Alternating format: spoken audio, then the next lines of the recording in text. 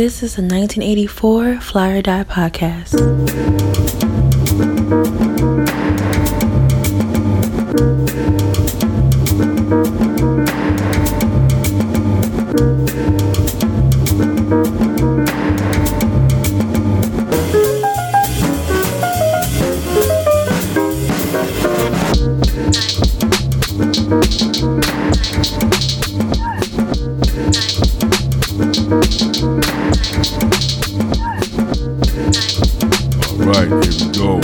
This is episode 21 of the 1984 Fly Die podcast. Mm-hmm. That's right. So there's a few of these left before I go in a different direction and change the name of the show.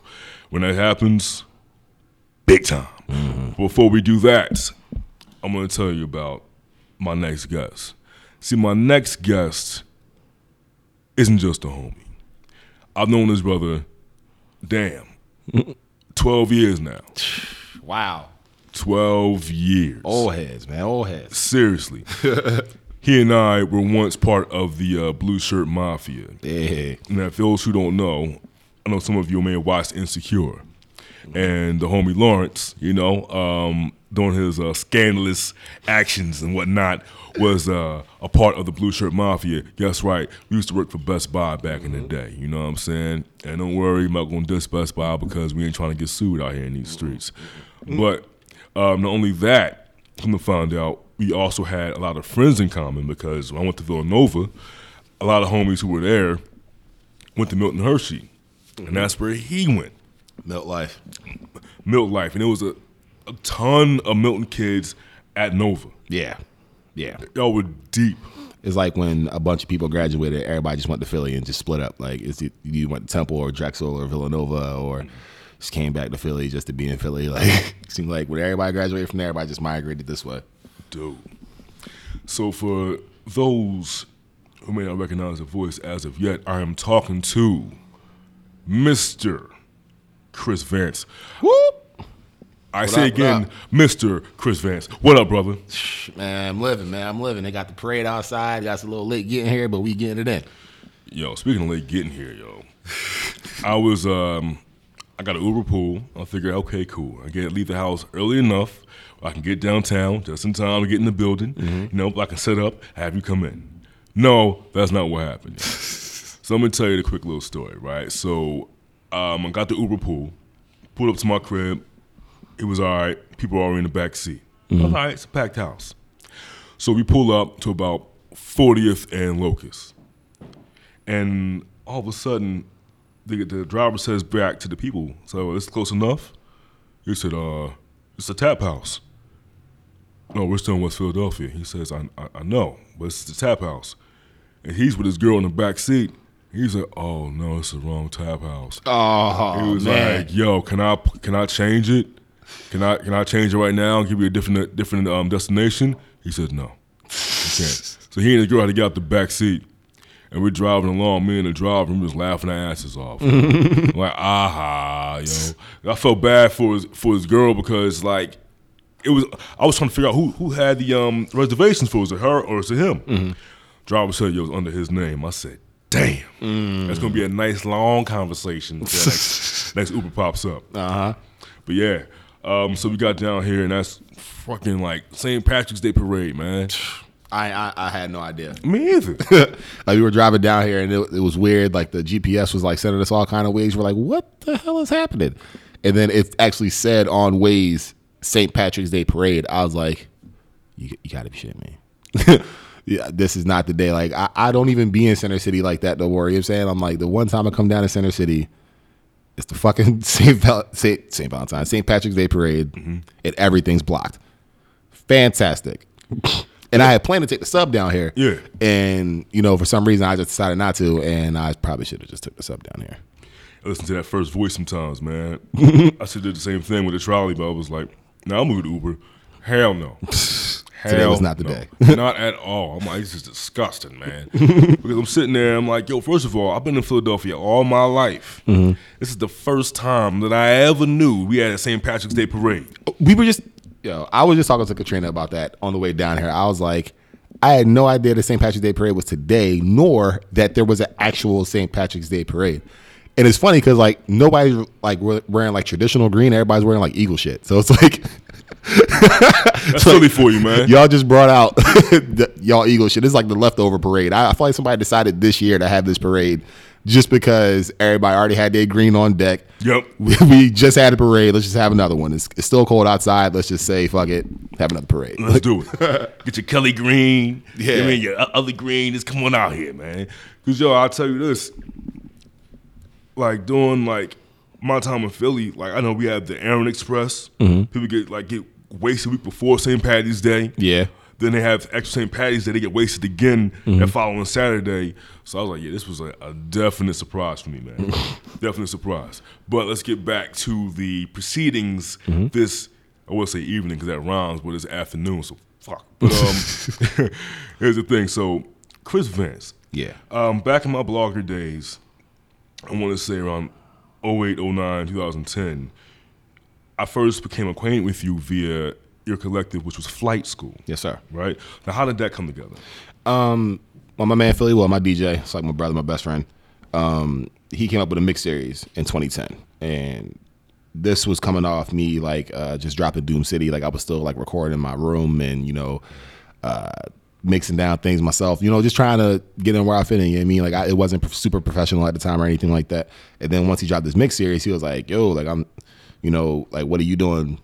Like musically, I'm like, I really have no idea. You know what I'm saying? I already started working with him on the engineering tip and stuff like that.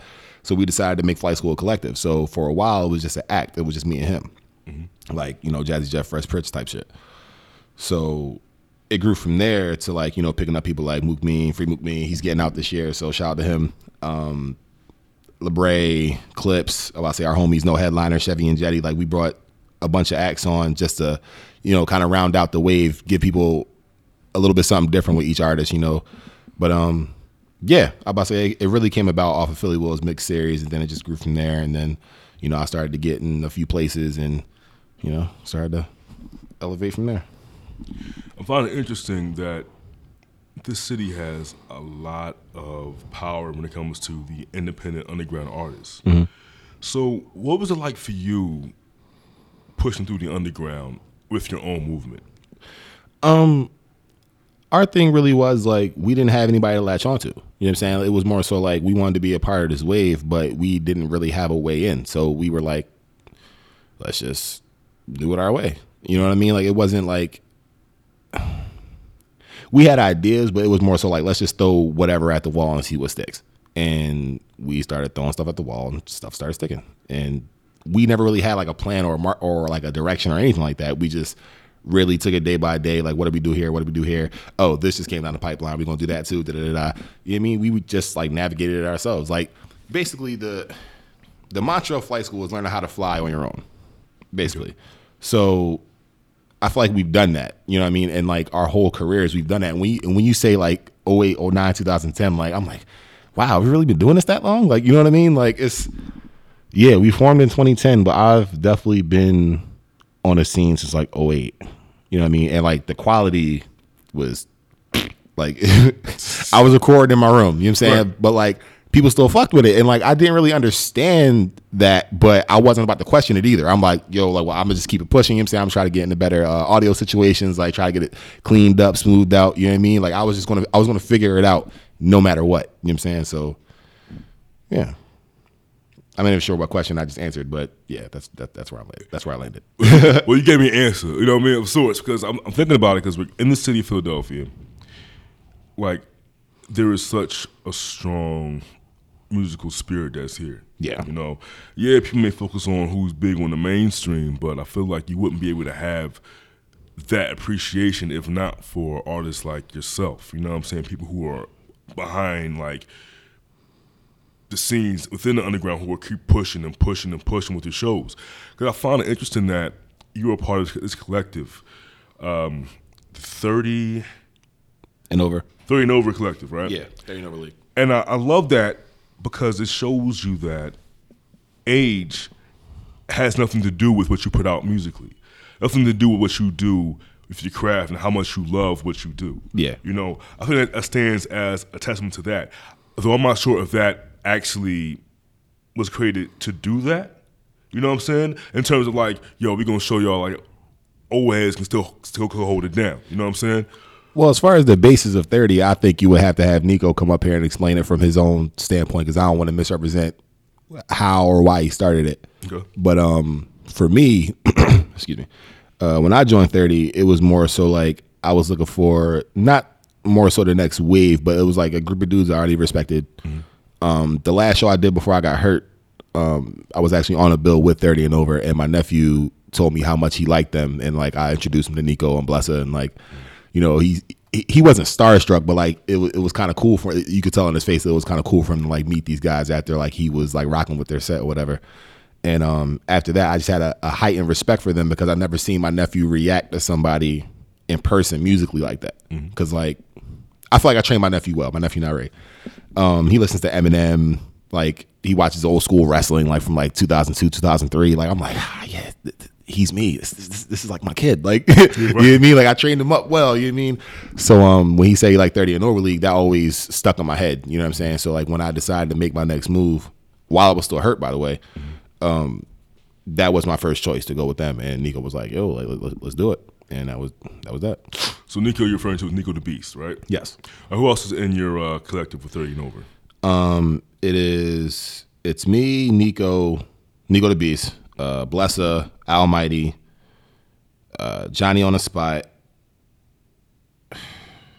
I mean, it's difficult to say who's active because like it's not just a collective. It's more like and it's not even a brand. It's kind of like a umbrella. You know what I mean? And everybody in it doesn't even really rap. You know what I'm saying? But there are people who rep 30 who just rep 30 without rapping or doing anything kind of creative. Really, they just fly the flag. You know what I'm saying? So it's kind of like a Mo Thugs in that.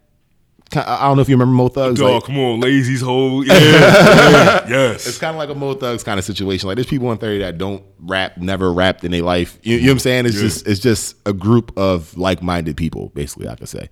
But I like feeling like I'm the youngest person in the room. So like that was like a selfish reason for joining. Like, okay, well, I'm about to turn 30.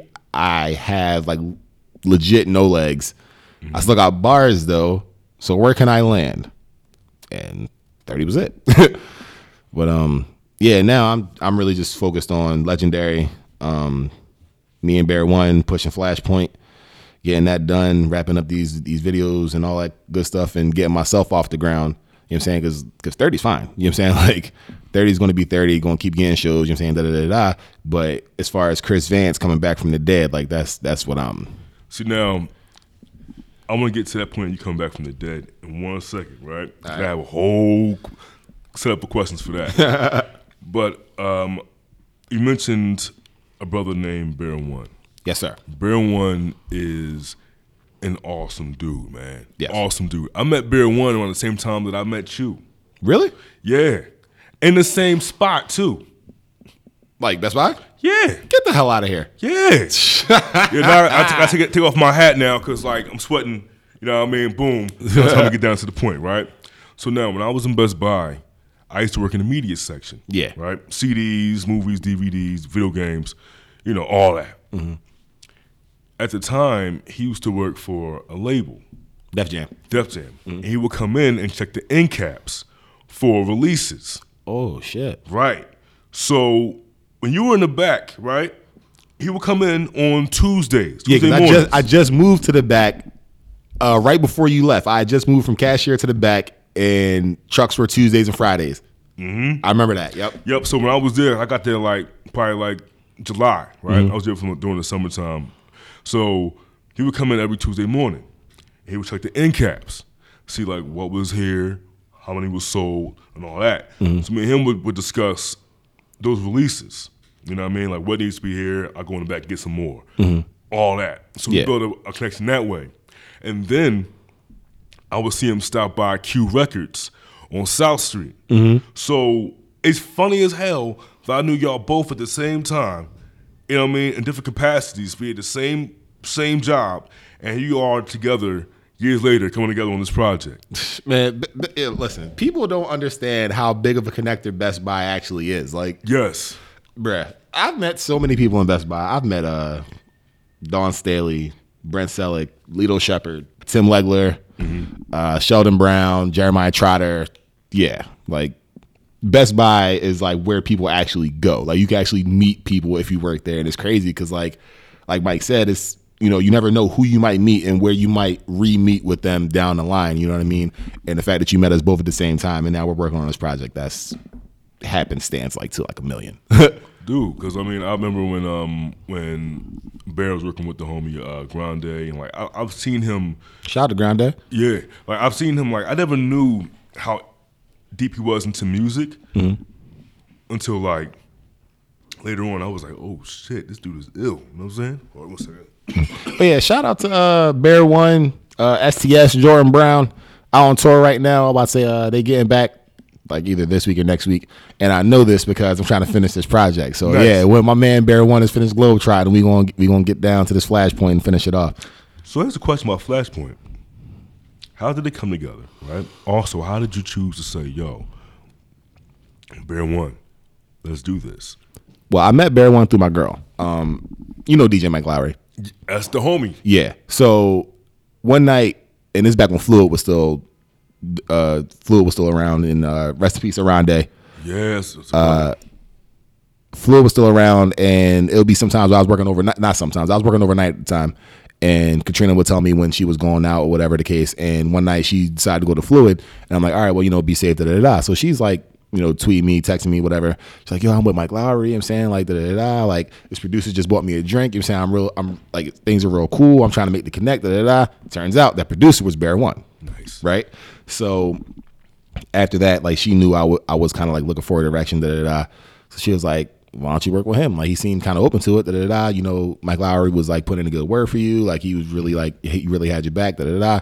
So we met at Bear One's crib, and it's like almost as soon as we met, it was like just like that. You know what I'm saying? Like we met, we knew that we were like, yeah, we're about to do this. So I recorded Doom City with him. Like my last project, Doom City Lasted the Best. Mm-hmm. I recorded that whole project with him, and it came out lovely. Like I normally hate my music after like a month of finishing a project. I'm like, all right, next thing. You know what I'm saying? Like I finish it, put a nice little bow on it, put it to the side, and I'd start working on the next thing. But Doom City got me through my injury, bro. That was in our car, like the CD in our car for like a year. Mm-hmm. You know what I'm saying? And I was like, yo, like for some reason I haven't gotten tired of this yet. Like, so after Doom City, we knew we were making a project together. We're like, yeah, we have to do something like as a joint thing. And mind you, I'm still injured at this point. So my homegirl Dope comes through with the Skyzoo Connect, right? And it's like, yo, I'm going to make this happen, right? But I need you to come up with something fire. I'm like, all right. So, mind you, me and Bear had a couple sessions already. He gave me a few beats I've been writing already. And he plays his beat. And I'm like, whose fucking beat is this? Because sometimes he plays me shit for like, Slim, like STS. He plays me stuff for Ready Rock, Reef. Like he plays me like their new stuff, like PD. Truck North, you know what I'm saying? Like he plays me the stuff he's working with them on, and I'm like, yo, this that shit. And like when he played that beat, I'm like, whose beat is this? He was like, yours. I was like, okay, so that's the first time I asked you that, and you actually said that. Like, right. You know what I'm saying? Like I didn't know this beat was mine. He was like, yo, this is for you. Bruh, I sent that shit to Doke so fast, like immediately. Mm-hmm. And then she's like, all right, I'm gonna send this to Skyzoo. And that's how that whole record came about. Wow. Yeah. And the video was dope too. That was shot in New York, right? Yes, shot in Brooklyn. Nice. Yeah, and I was still injured then too. You could tell like that was one of the things that I definitely wanted to shoot while still injured because like I wanted to get across like not how much I was struggling because I feel like I did that a lot and every single day. Like when I shot that video with Chill Moody and Jacqueline Constant, shout out to them. That video was more so like here's what I'm struggling with. Like I was in acne with like. First of all, that shoot in Acme was the funniest shit ever. Like we had people like chasing us, like, yo, you have to turn y'all camera off, like y'all can't be in here taping shit. Like I was on the wheelchair, like pulling shit off the stands with my cane and shit. Like we were drawing in Acme. Me and Screw Tape, shout out to Screw Tape. He shoots That's like 95% of my videos at this point. But yeah, me and Screw were in there just drawing, like knocking shit off the shelves, you know what I'm saying? Rolling around in a little handicap joint, like just drawing. And he was with everything I said. He was like, all right, let's do that. All right, cool. You know what I'm saying? Like, so yeah, it came out. Like we laughed a lot during during that shoot, my bad. And it was fun. You could see almost how fun it was. Like if you're like watching the video closely, like you could tell that I'm not like, super down on myself or anything like that. Like my mom's in the video, my nephew's in the video, my man Smooth was in the video. Shout out to Smooth. That was more like a family affair kind of thing, and I wanted to show that even though I was hurt, I was still getting shit done. That's what every single day was. So Legendary was more so like I wanted to show the juxtaposition between where I'm at in my career and where Sky's at in his career. So the first scene of the video, you see Sky walk up to, Katrina and my homegirl Arlene. Shout out to Arlene. Like, they like take flicks with them and like they're real excited to see him and shit like that. And then when I come up, you know what I'm saying, like with my little joint or whatever, like she just tossed that shit in the wind, you know what I'm saying? Mm-hmm. And like that's the juxtaposition between like an established artist as far as like, being recognized by the mainstream, even if you aren't mainstream, being recognized by the mainstream, like it puts you in a different space. Versus, the artist that's still grinding, trying to like, peek his head up over the trenches, you know what I'm saying? Like, like I'm trying to get up a little bit to where you are, you know what I'm saying? And showing that difference between the reactions, I think was necessary because it shows how much of a struggle this can be, how badly you can be treated, how much people can really dismiss you if other people haven't co-signed you already. You know what I mean? Like it's a very lonely life as an artist. Even if you have people around you, you know what I'm saying? Like if people around you believe in you, whatever the case, like when you go to sleep at night, it's like, like I have to keep pushing this shit. Like it's like Atlas. I have to keep pushing this rock up the mountain. You know what I'm saying? Like if I don't push this rock up the mountain, nobody else is pushing this shit up the mountain. So like I have to get up the next day and keep going, no matter how people react, no matter how many times I get downed or my business card gets thrown away like in front of my face. You know what I'm saying? Like you just gotta keep pushing and get to where you want to go. So with that being said, in terms of, I know with artists, like every project is like, serves as a statement. Yeah. You know what I'm saying? So with Flashpoint, we wanted to say about you, not only as an artist, but as someone who's, not only as just an artist, but in terms of someone within music. You know what I'm saying? Like, artists, but also you're a fan of music first. You know what I'm saying? Yeah. Like, what do you want to say about you after it's all said and done? Well, you don't get into music if you're not a fan of the music. You know what I'm saying? Like, you're always a fan first and foremost. And I consider myself a student of music. You know what I mean? So I get in a lot of dumbass arguments on Facebook about how younger artists shouldn't disrespect older artists and shit like that because, like, I understand that these younger guys might not know their history, right? But as a student of said game, it is your responsibility to know your history. You know what I'm saying? Like, yes. There's no scientists out here talking about something like, yo, fuck Nikola Tesla. Like that's that old bullshit. You know what I'm saying? Like nobody rocks with that Tesla no more. You know what I'm saying? Like nobody says that. You know what I'm saying? Like nobody comes in a rock like, yo, fuck Mick Jagger. Like what? What do you mean? Like nobody. If somebody was out here to come sing classical right now, they wouldn't like put their middle fingers up and say fuck Pavarotti before they're set. You know what I'm saying? Like right. there's a respect that comes with lineage. You know what I'm saying? And I feel like hip hop is a minority in itself. And what I mean by that is, with minorities, you kind of push your own self out. You know what I'm saying? So let's say Polo's been around for like 50, 60 years, right? Fubu had like a year and a half before we ourselves started to push that shit out the door. Like, it's man, trash. Nobody wants to wear that shit. And like, honestly, I want to say it's the black community that does this, but I don't want to just pigeonhole the black community. So like, basically as minorities, we tend to kind of disregard our own wave to get to the popular wave. And that's why there are younger artists who wouldn't be in the game if certain people were still alive. You know what I'm saying? Come off like coming at an older artist like, oh, well, that's boring, da-da-da-da-da-da. However, it's like, yo, you can't really advance your craft unless you know what came before you. You know what I'm saying? Like my Spotify has a whole bunch of shit like Denise Williams and like Stephanie Mills and people like that. You know what I'm saying? Like, yeah, it's old, but I don't dismiss it and say that it has no value. You know what I'm saying? And I just want to get that feeling back that like, yo, like this is a lineage and not just right now. You know what I'm saying? Like, yeah, it's cool to be young and rebellious. I was young and rebellious. I'm still rebellious. I'm post 30. I'll be 32 in July. And I still say, fuck the system, all that, whatever the case. Like, I'm still rebellious, you know what I'm saying? But I'm respectful of what I need to be respectful of. You know what I mean? Like, I know I rap better than 90% of the cats in the 80s. But I'm not out here like, oh, well, fuck them. You know what I'm saying? Like, yeah, you know what I'm saying? Because, like your craft evolves. You know what I'm saying? Like, the craft evolves. You know what I mean? Like, being able to rap now ain't the same as it was in the 80s or 90s or even in 2000s. You know what I'm saying? Being able to rap now means you have, like, a dope wave. You wear colorful shit. You know what I'm saying? Like, people are talking about you, whatever. You're viral. Blah, blah, blah, blah, blah, blah, blah. It's not really about the culture anymore. And not to say it should be about the culture, but when you're talking skill, you're talking craft. You know what I'm saying? There is a being able to rap and a not being able to rap. Like those are still two very distinct things.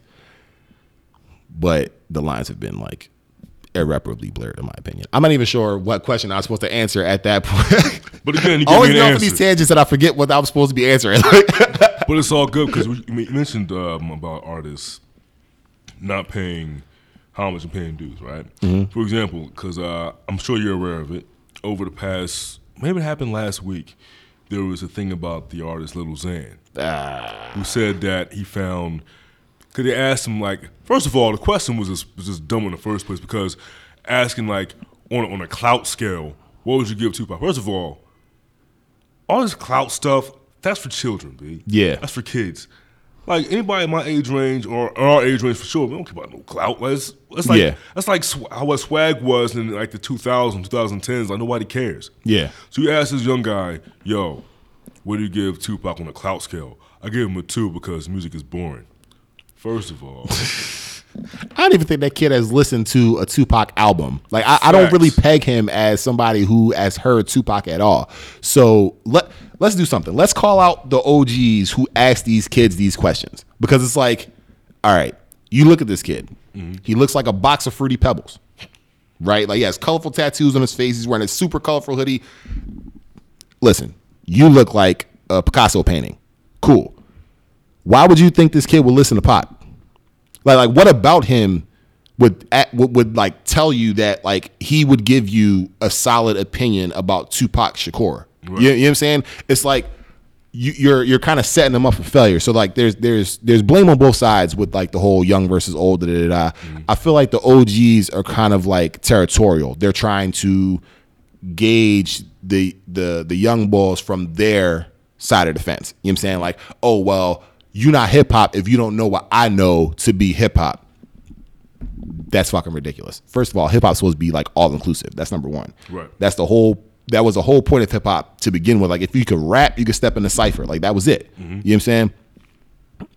Nowadays it's about, different things here and there, but like, you still have to have that respect for what came before you, else you wouldn't be here. You know what I'm saying? Like, exactly. You could have easily said, like, I'm not really familiar with his music. You know what I'm saying? Like, of course these kids aren't going to have media training. That kid's like, what, fucking 15? You know what I'm saying? Like, he doesn't have any media training. You ask him off the cuff, he's not going to have the right answer. He's going to answer the way he knows to answer. And if he heard like 2 or 3 Pac songs and they were boring to him, he's going to gauge Tupac as boring. You can't fault him for that. Right. You know what I'm saying? But on the other end, you could also try to educate him as somebody who's been in the game for a while. Like, hip-hop's 40 years old at this point. Mm-hmm. You know what I'm saying? Like, I'm sure there's shit that I did back in, you know what I'm saying, 2010, 2011 that OGs wouldn't approve of. Who gives a shit? Like, you're not helping my wave, you're not pushing my wave forward. Why do I care what you think? Mm-hmm. And that's probably what these kids are thinking too. And they have the right to think that. You know what I'm saying? But it's more like, but I think that there's like this civil war in hip hop. And it's like the older guys versus the younger guys. And, I feel like the way to move is like, yo, I've always wanted to work with my OGs. You know what I'm saying? Like, the people who I felt like push the envelope forward. Like, I'm really trying to work with those people. That's part of why I joined 30. You know what I'm saying? Because like they're always opening for, Keith Murray or Onyx or Naughty by Nature. Like, these are people I grew up watching, grew up idolizing. You know what I'm saying? Like, and it's an honor for me to open for these people. You know what I'm saying? Like, so I take it like that. But when you're constantly getting bashed by the older generation, it tends to make you not give a fuck. So like, there's blame on both sides, I'd say. It's funny because like the older generation, the cats who are like really, really like this hating the younger generation, they're the cats who didn't really like make any real serious impacts. You know what I'm saying? Because think about it. If we're going by the old school generation compared to now, right? Yeah. You talk about like 90s cats, right? Yeah. Like you don't hear like Meth, Redman, or Ghostface say anything crazy. No, you don't hear them about Raekwon say anything crazy. Hov don't do that. Nas don't do that. Anybody who made enough success in their time, they're not on that wave. It's like they're not worried about talking about other people. Right. It's people who are out here who are like, who may have been like somewhat popular, but didn't really like make it big. Who are like, yeah, these new kids suck, man. Looking for somebody to blame. Yeah, it's like you can't blame, somebody who's out in 2016. We out here with a late 80s flow talking about hip hop tracks. Like nobody's trying to hear that. You know what I'm saying? Like, I'm not saying that you can't be like, your craft is your craft, your art is your art. You have every right to do what you want to do because it makes you happy. But at the same time, you cannot take out your frustrations or your insecurities on somebody who's younger because they're not doing what you're doing. But like you made a very serious point. It's like, instead of being so like aggressive and ready to fight everybody, it's like, yo, why don't you take the time to get to know these people? I mean, my thing is more so like you wanna be the lifeblood of your craft. Right. You know what I'm saying? You're always trying to push your craft forward. You know what I'm saying? Like, you don't get drafted to the NBA and then say fuck the NBA. Like that's not what you do. You know what I'm saying? Like you're trying to push not only your own career forward, but what you're like the career itself forward. You're trying to push, what's important and what you love about what you do to more and more people. So my thing is more so like when you get older and like, you might not be where you want to be, you can't turn around and point the finger at the younger generation because like they weren't the fuck around when you were supposed to be doing what you had to do. You know what I'm saying? Like just because shit ain't shake out the way you wanted it to doesn't mean that these kids are to blame. They came up watching people like you. You know what I'm saying? Like, and that's why I don't get why a lot of these OGs still continue to ask the question. It's like, why are you asking a 16 or 17-year-old about Tupac when their wheelhouse is probably like Wayne or Gucci or, Nelly to like an older kind of like late 2000s, late 90s, early 2000s kind of thing. You know what I'm saying? Like they were listening to the same things we were listening to, but we were older listening to them. Right. You know what I'm saying? Like you have to think back to when you were a kid, like under 10 and the things you used to hear and the things you used to like really fuck with without even questioning it. Like I knew One More Chance a month after it came out. I had no business listening to fucking Biggie. Right. The first song I knew word for word was If I Ruled the World. I had no business listening to that. You know what I'm saying? And I was under 10 at this point. So it's like, you know what I'm saying? As kids, like shit catches you. You know what I'm saying? Like when you first discover hip hop, that shit isn't like going over like a speed bump in a parking lot. That's just like hitting a brick wall. You're like, holy shit. Like, you know what I'm saying? Like, you're like, wow, this is hip. Wow, look at all this is beautiful. Like all these fucking art. You know what I'm saying? Like it's kind of like getting like a curtain pulled from like over your eyes. You start to like see all this different stuff. You're like, wow, this is all hip hop. Yeah, this is cool. You know what I'm saying? Like, so you have to really re-access the wonder you had when you first stepped into the game because like that's what all these other kids have too. You know what I'm saying? Like music impacts younger people different than it does us. You know what I'm saying? Like we listen for different things in music now. You know what I'm saying? Before it used to be like, the Be Hot, yeah, shit fire. Cool. You know what I'm saying? Like you ain't give a fuck what the lyrics were because you were a kid and it didn't matter. You know what I'm saying? Even if you were one of those Talib Kweli, Mos Def kind of kids, and I was one of those kids. Me too. You know what I'm saying? Like, and I love lyrics when I heard them. You know what I'm saying? Like, I love Talib for what he said. I love Mos for what he said. I love Pharoah for what he said. I love all these kind of artists. But like when Jay put something out on the radio, that shit was king.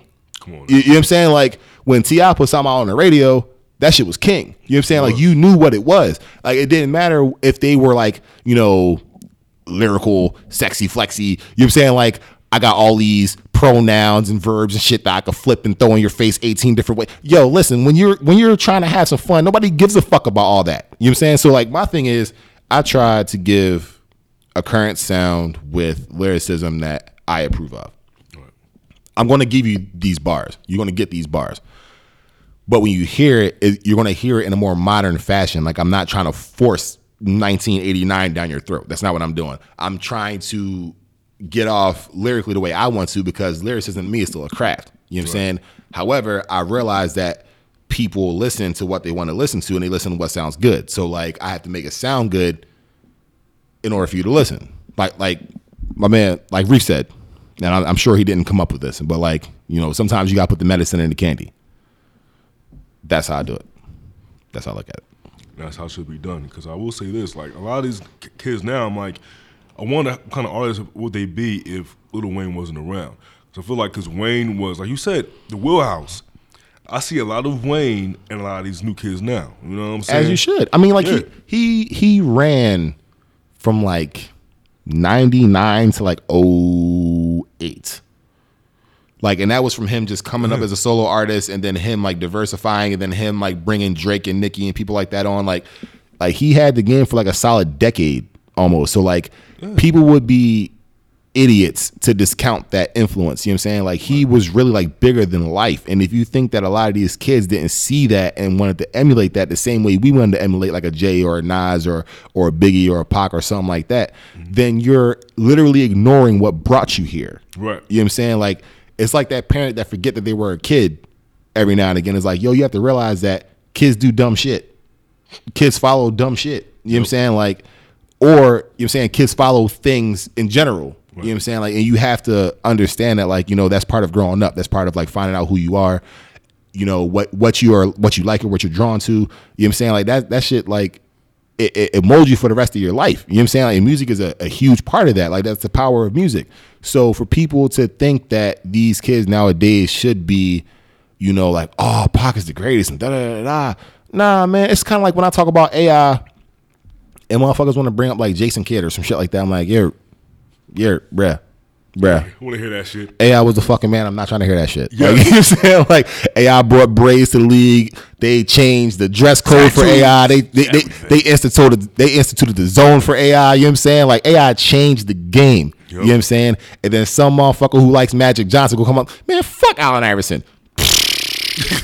What? You know what I'm saying? Like, it's that generation gap. You know what I'm saying? We're all going to have different people we look to that we say are the greats or like the Mount Rushmore of such or whatever the case. But like, again, as a student of the game, you have to know what came before you. You have to respect what came before you. You might not necessarily like what came before you. You might not necessarily be your bag or your cup of tea, but you have to understand that without this era, you wouldn't exist.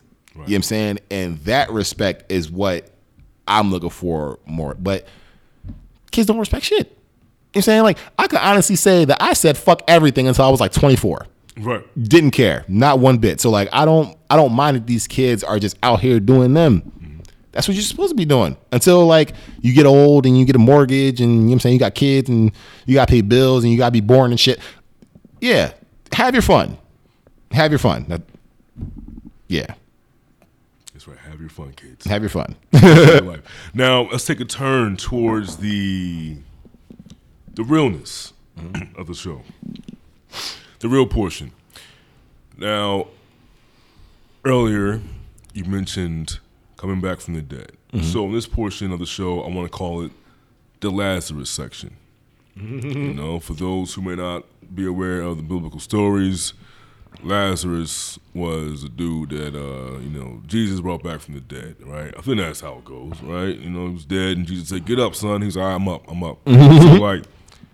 So for you, let's discuss the injury. Mm-hmm. Let's discuss the journey back to where you are now. And let's discuss also where you are now. All right, so let me take a sip for this because this is a long story. That's good. We got time. It's a long story. Let me take a sip. And while we're here, shout out to Katrina. Indeed. You know what I mean? Shout out to you because she's here and, you know, really dope person, good personality. I follow them both on like social media. You know what I mean? So yeah, shout out to both of y'all.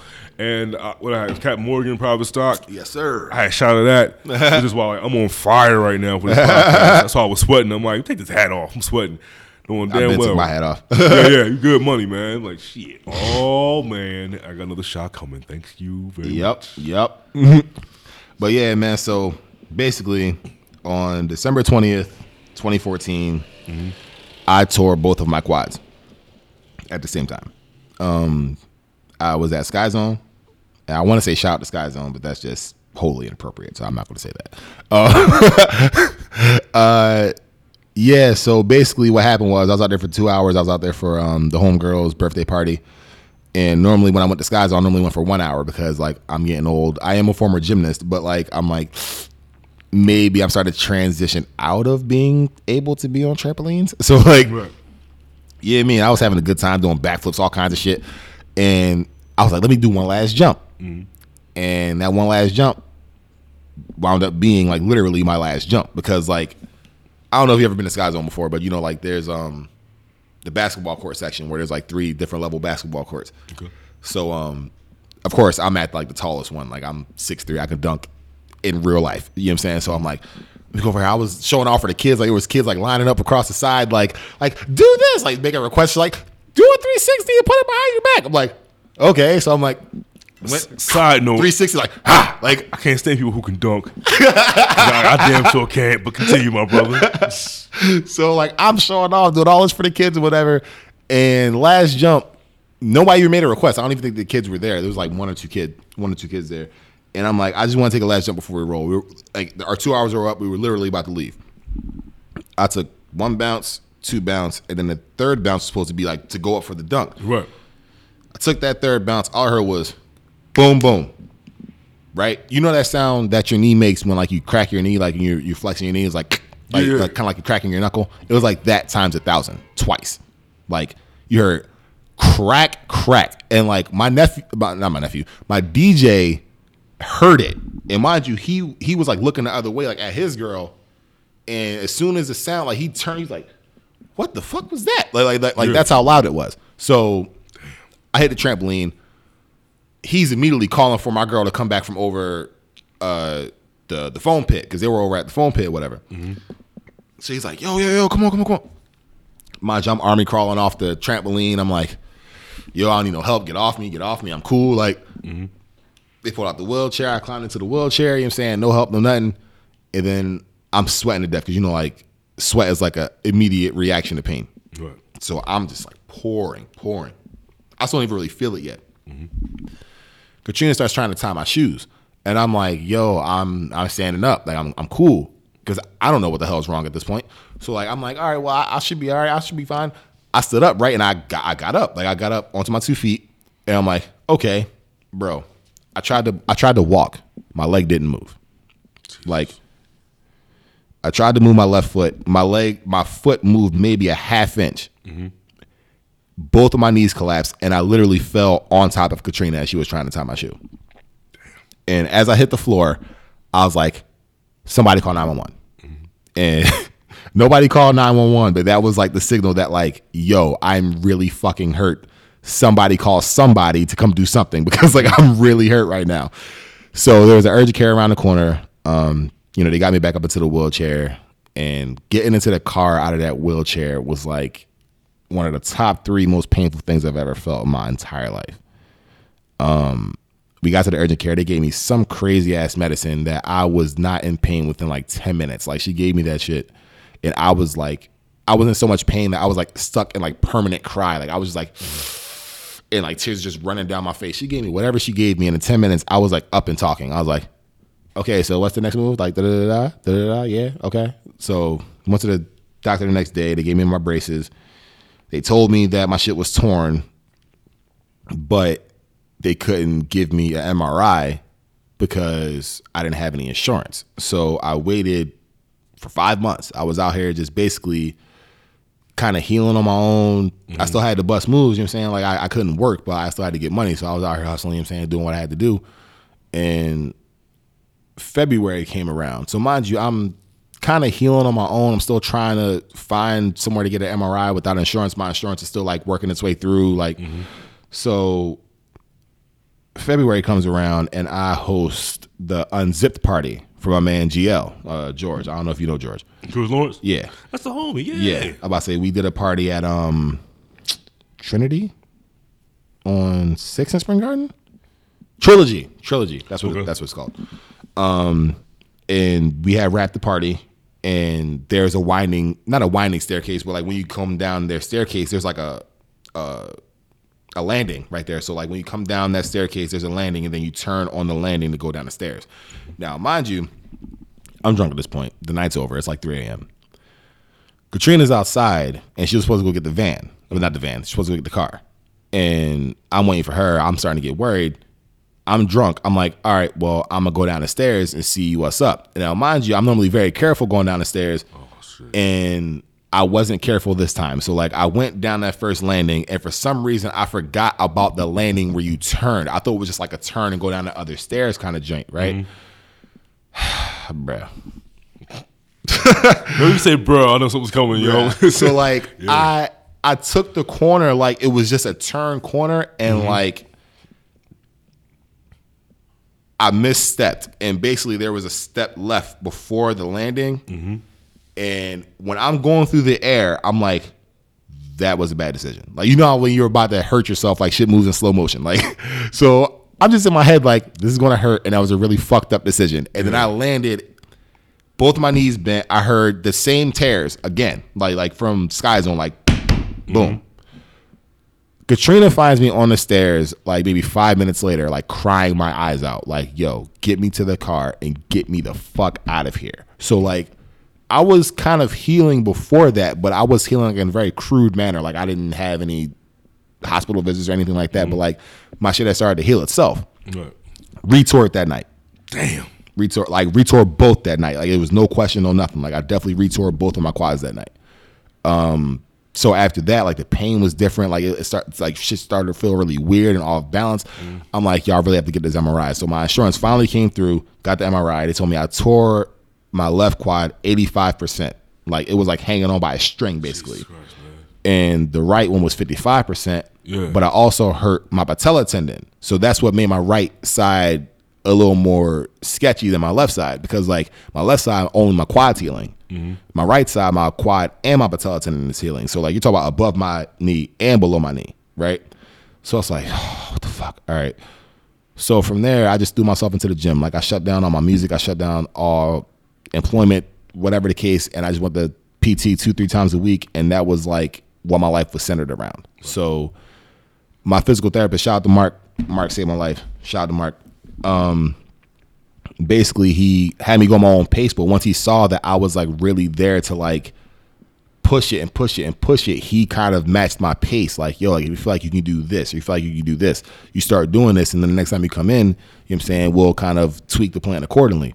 So I was in PT for like a year and some change, and I went from not even being able to bend my legs like walking to tapping backboard.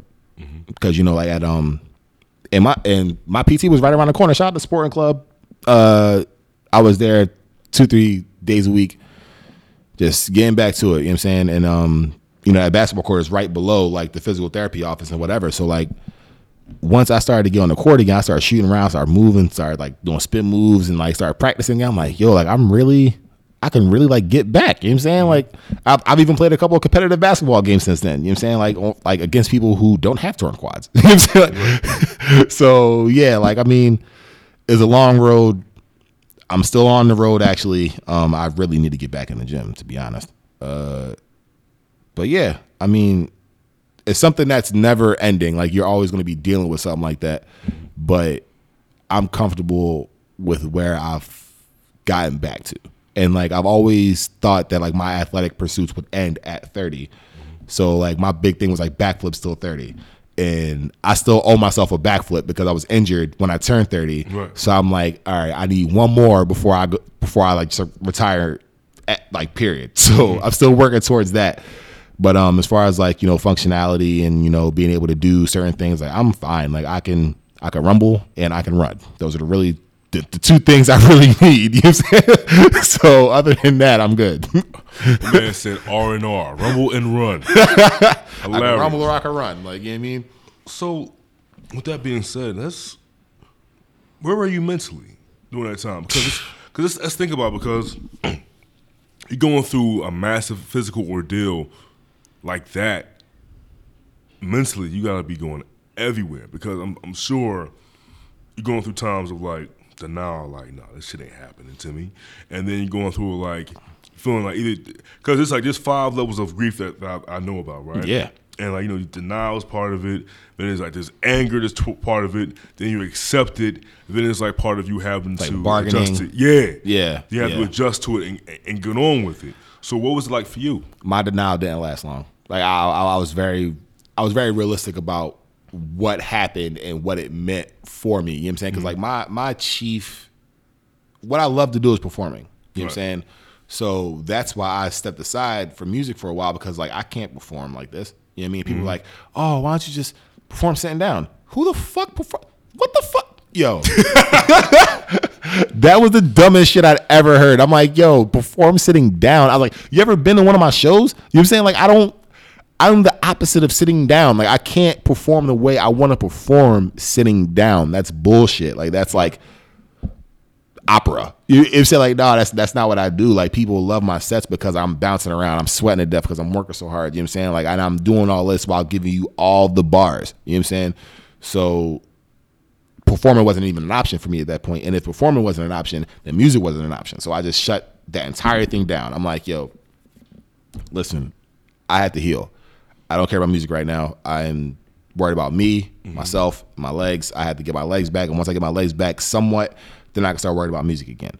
So it was a point where I wasn't even listening to my own music at a point. You know what I'm saying? Like, I was just music free. You know what I'm saying? I wouldn't listen to music in the car. I wouldn't listen to music at the crib, through my headphones, like nothing. I was just like, I had to completely separate myself from that to heal. And then when it's time to go back, if there is a time to go back, then I'll go back. But I recorded Legendary on crutches. You know what I'm saying? Like, I was still very, very fucked up when I recorded Legendary. And when Katrina took that picture, and it was Skyzoo in the background kind of like, going over his verse, and it was me just like standing there on my crutches. Like, that's how this shit actually went. Like, when I recorded it, I put my crutches to the side, and I was in pain the entire time I recorded that verse, because I was standing on my own 2 feet, and I wasn't used to that just yet. So that's where you could hear kind of like pain in my voice, because I was really in pain, and it came across very, very well. Like, it definitely did a lot for the song. So yeah, like, it's basically realizing what you can and can't handle. So like, my athleticism is everything to me. Like I said, I'm a former gymnast. I've won state championships. You know what I'm saying? Like, I played ball in high school. I played several different sports in high school and middle school. Like, I'm an athlete at heart. So like, once that happened to me, like, I had to like literally change who I was for a while. It really reclaimed that. And like, once I started to get, a little active again, that was all the daylight I needed. You know what I'm saying? It was like, all right, I'm back out here. You know what I'm saying? Like, my man got killed not too long ago, my man Robbie. And they had rest in peace, homie. Like, I don't know if you heard about that incident where a homie got shot in the church.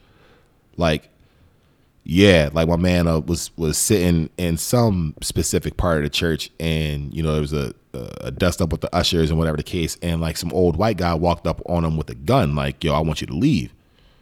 And he's like, what, you just want to shoot me in the church? So like, Bull went to go pull it, and Robbie jumped up and like 3-pieced him, like, yo, like, you're not just about to pull a gun and shoot me in a church. You know what I'm saying? Right.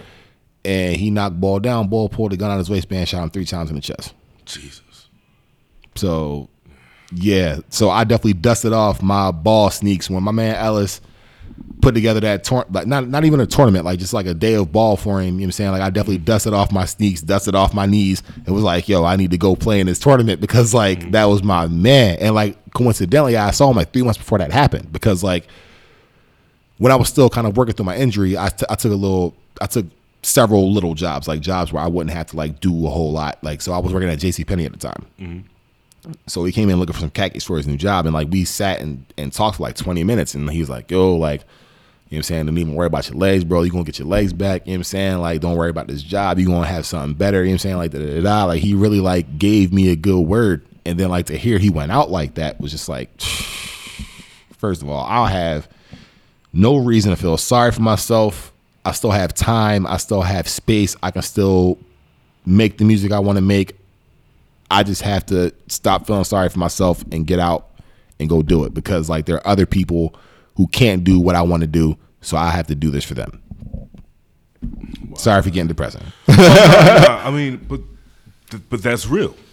You know what I mean? These things that we encounter, these things are kind of like stimulants for us all. Yeah. Things that motivate us, because like it's sometimes you need to have, I'm not saying you need to have tragedies, but sometimes you need to have these experiences to truly fuel you and push you where you need to be.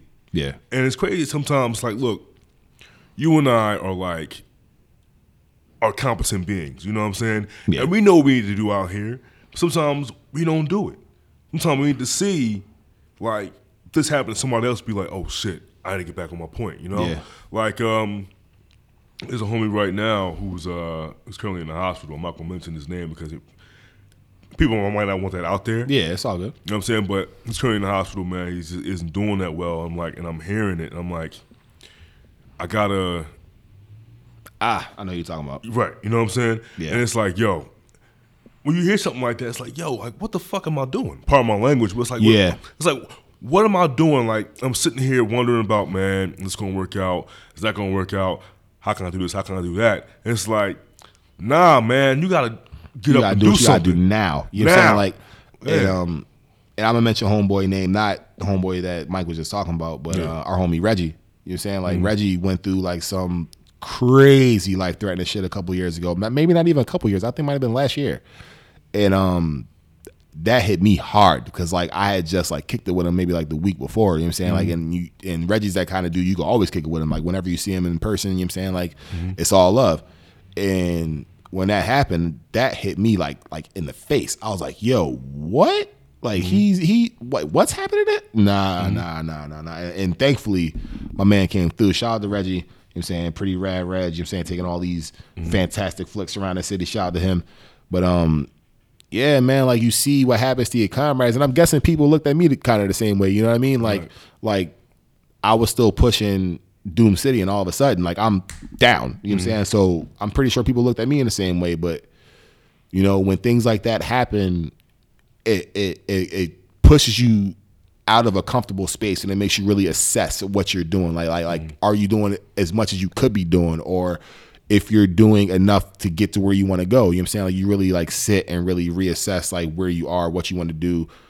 And, you know, not to say that tragedies are like fuel or anything, but it definitely makes you reassess and step back and look at the whole picture. Like, what could I be doing better? What could I be, you know, offering that will make a lasting impact? You know what I'm saying? Because like legacy comes into it at a point, you know what I'm saying? Because you don't know when your clock is up. You know what I'm saying? Damn sure don't. So it's more so like, you know, you start to it makes you aware that there is a clock. You know what I'm saying? Because like a lot of times we live like we have all the time in the world. You know what I mean? And you know, when a situation comes up that shows you like no, there is a time limit, that definitely makes you reconsider things. Right. Because I said to you before on Twitter, yo, and you were like, yo, I don't know how I take that, but that's gonna be a compliment, right? I called you. I said you reminded me of EST. Yeah. From 3 Times Dope. Because I heard your bars one time. I heard your voice. I'm like, dude, you remind me just like EST, and I love EST. You know what I'm saying? And it's like, dude, like I appreciate the fact that, like, I appreciate you, not just as an artist, but as a human being, because through you, me taking notice of your growth, especially during the time of you coming back to being who you were as a person, right? Going through your injury and like sharing your experiences with all of us. It was like, it's good to know that people are able to share who they are, their emotions, their feelings. You know what I'm saying? Because so many times, just us as men, we're like, oh, you know, yeah, I'm all right, I'll be all right. But nah, shit ain't always all right. You know what I'm saying? Shit is, things actually happen to us, and the ability to share your experiences can help change the lives of other people or affect them. Because look, people may be in your Facebook comments saying, "Yo, you could be all right, you be cool." You know what I mean? It's gonna be cool, but these same people may have their own battles that they don't put out there on Front Street, but seeing you be able to share your story and be like, cool, all right, cool, I'm not alone. And that allows them to come in closer to you, right? I'm going to take a bit of an excursion to you, right? Now, before you came here today, I saw a quick video on Vice. You know, Vice be having interviews with all kinds of people, right? Everybody from all walks of life. Yeah. So it was this dude who is interviewing an older guy down south. Now we know slavery ended on paper, right, in 1865. I know what you're talking about, yeah. Right, and this guy here, who was down south, said pretty much slavery didn't end until the 1960s. Yeah, for them. Now we up in the north, where we are, or anywhere else, you were like 1960. What the fuck are you talking about, right? Yeah, like they were on a plantation plantation-like.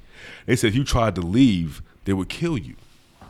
You know what I'm saying? Like if you would try to leave your house or say I'm leaving this place, they would find you and kill you.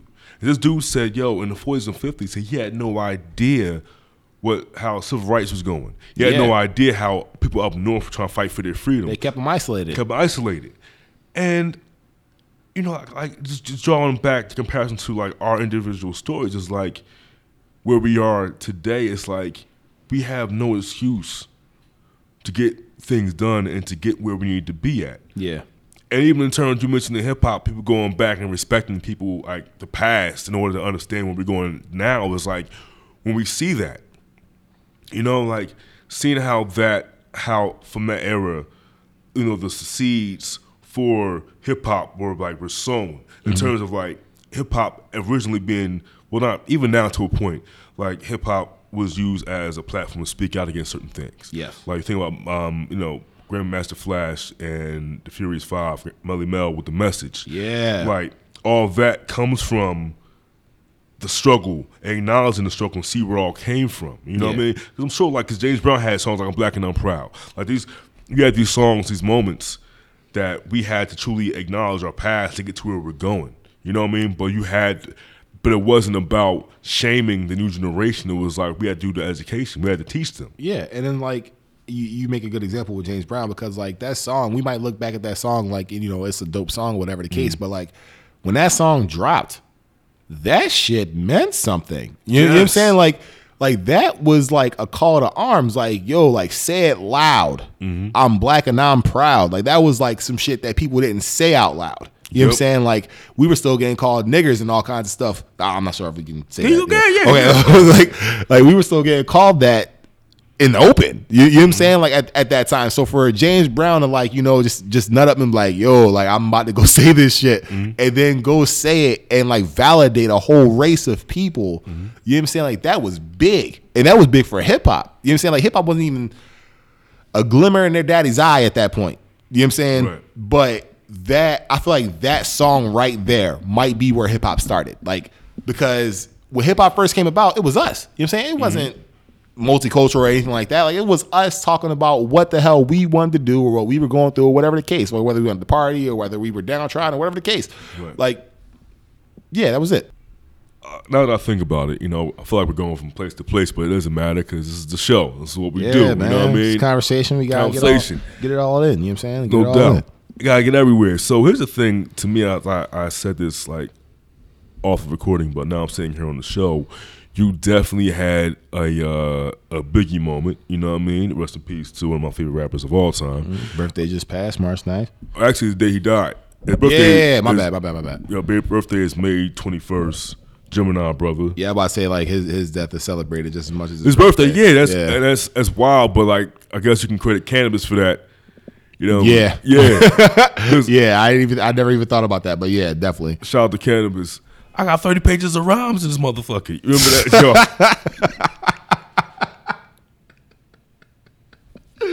That's my yo. Shout out to cannabis. Shout out to cannabis. I love that dude, man. But that battle, y'all got 30 pages of rhymes in this motherfucker. I'm like, all right. That's how that was the first person who showed that you could win a battle and lose the war. Like Straight up. Right. You saying like he had his moment in the sun. Don't get me wrong. And shout out to Cannabis. Like Cannabis was one of those dudes that definitely pushed lyricism to the forefront. Like one of those guys that made it important. You know what I'm saying? Like the show that you can go up against, like, you know, the nigga that's like licking his lips and getting paid for it. You know what I'm saying? Like, second round knockout was like, so vicious, man. Like that was a victory for like the underground. You know what I'm saying? But like, won eventually. Yeah, only because of who LL was. But in the initial battle, just on bars alone, got washed. He did not want to see Cannabis whatsoever because second round knockout was disgusting, yo. Terrible. Yo, and Mike Tyson intro, man. You know people forget how disrespectful that song actually was. And like people think that Cannabis just came at LL for no reason, but like LL started that shit like on some real slime ball shit. And Cannabis wasn't having it. And you know what I'm saying? Like as an artist up top, you have a lot of artists who use other artists for their own benefit. Mm-hmm. Now, being from Philly, we have one person who's done that very expertly, and his name is Sean Carter.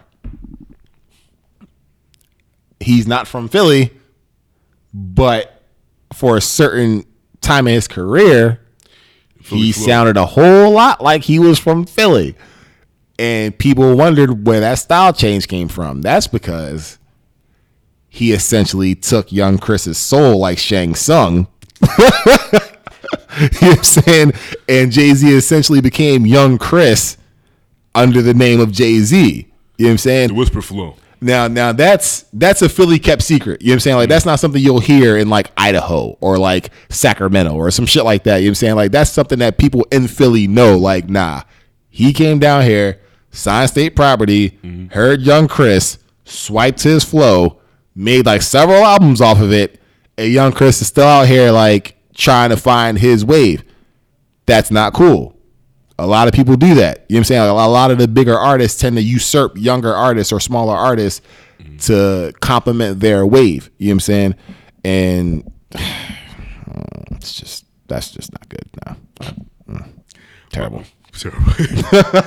There's one thing I'll say about you is that during your Biggie moment, because all right, so those who know what a Biggie moment is, so in 90, I want to say around October 1996, is, you know, and the verse was it Long Kiss Goodnight? Mm-hmm. He's like, I was strong till those days cripple me, referring to a car accident he got in, right? And Biggie was pretty much after the accident, after physical therapy, he was on a cane, like everywhere. He was recording sitting down, like he was going through a lot of stuff, but still recording that project.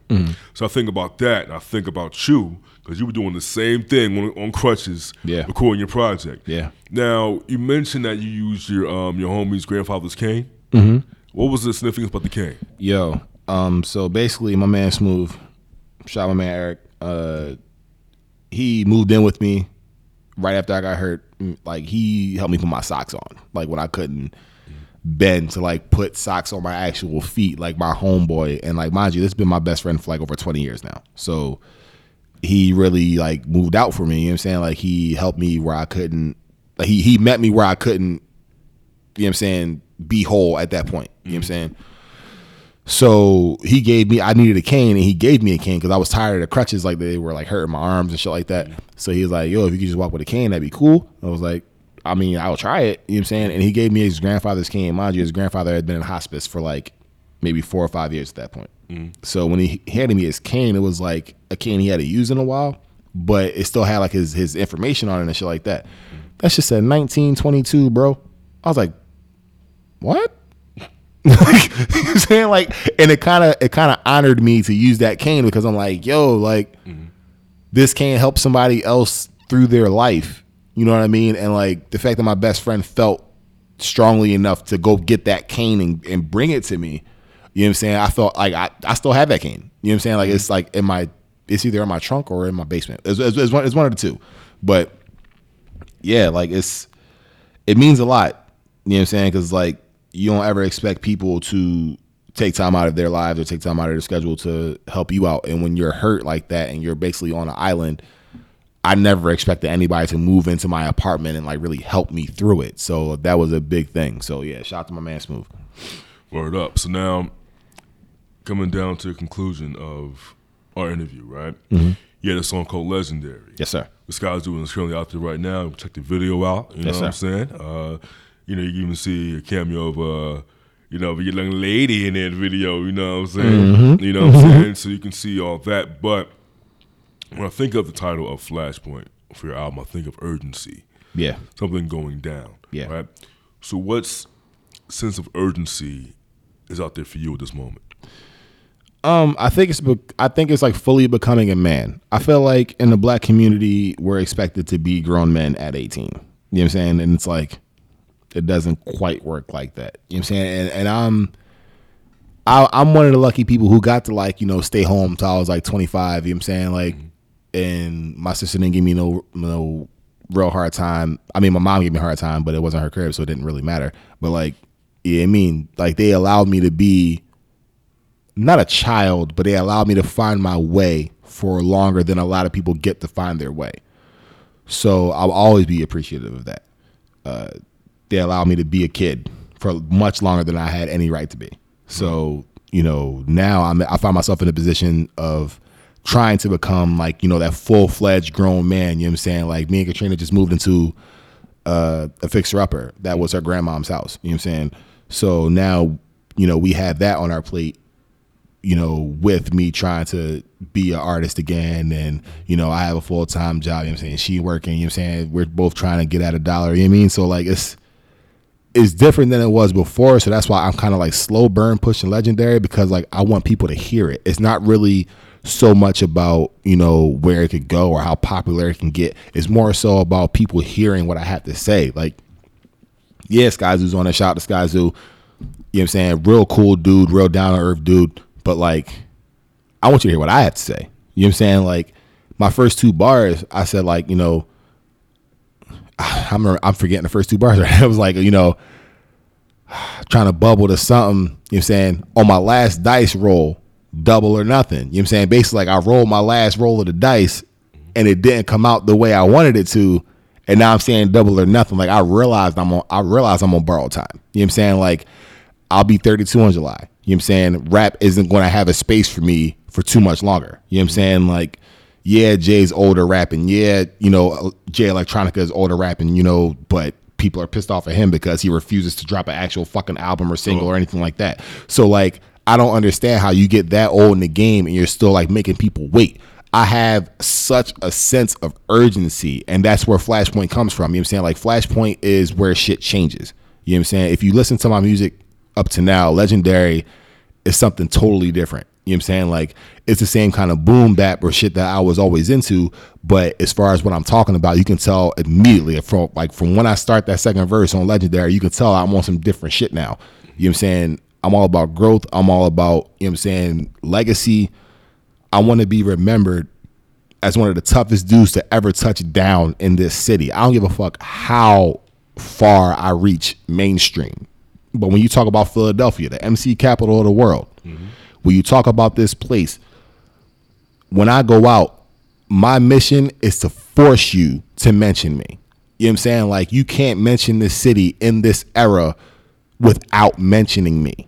You know what I'm saying? And that's what I'm looking for. You know what I'm saying? That's what I mean by Legendary. That's what I mean by Flashpoint. I'm not fucking around no more. Flashpoint means that I'm actually trying to get something out of this rather than just rapping, just being complacent. You know what I'm saying?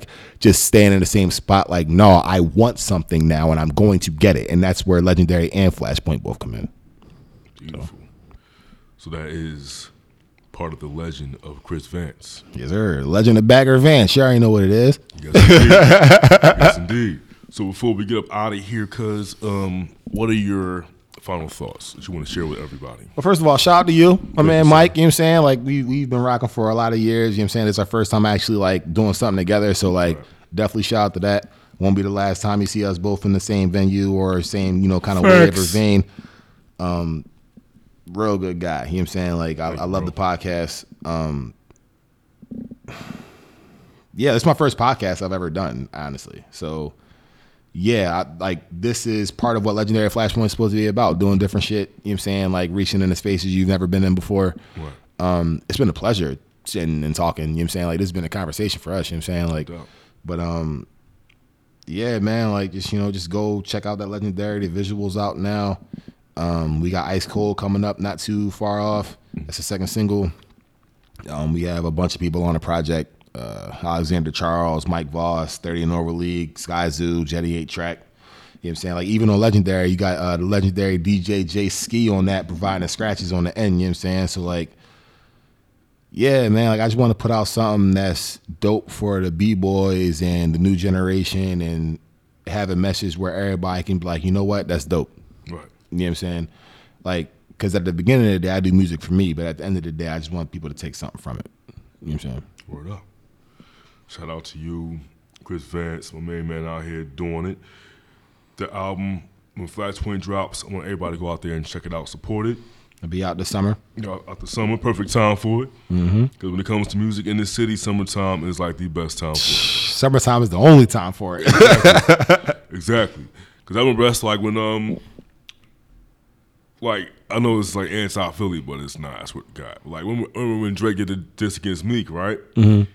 That became a summertime anthem because it was summertime and it was blasting at everybody's car. That shit wasn't a Grammy. Anytime you diss somebody and it wins a Grammy, you're in trouble.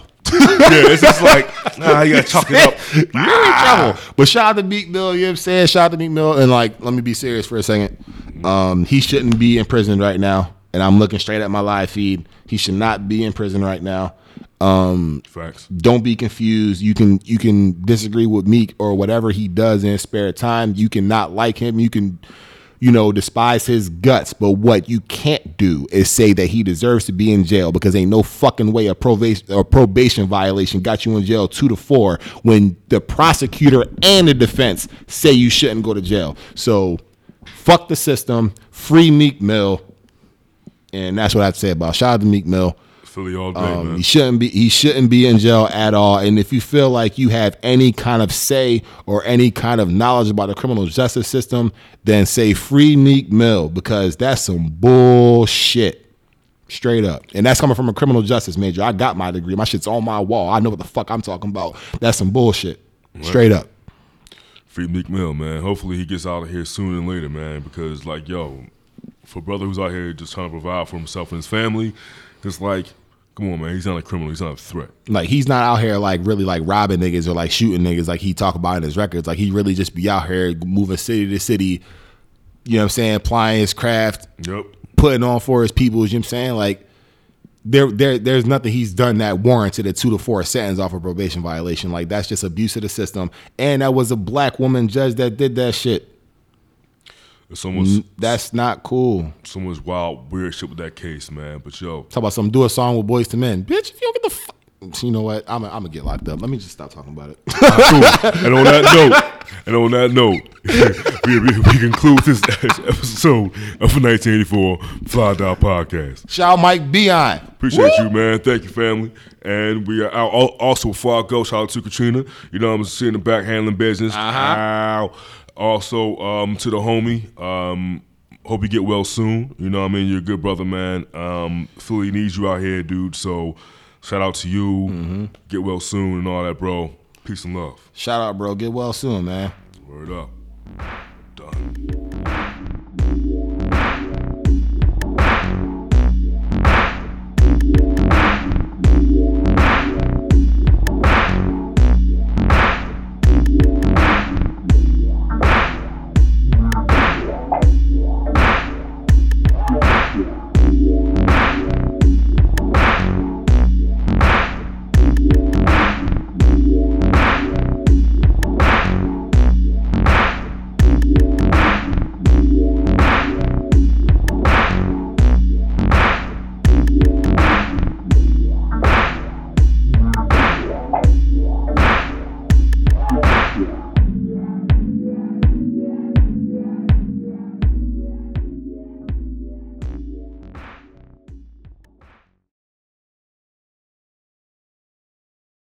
You win.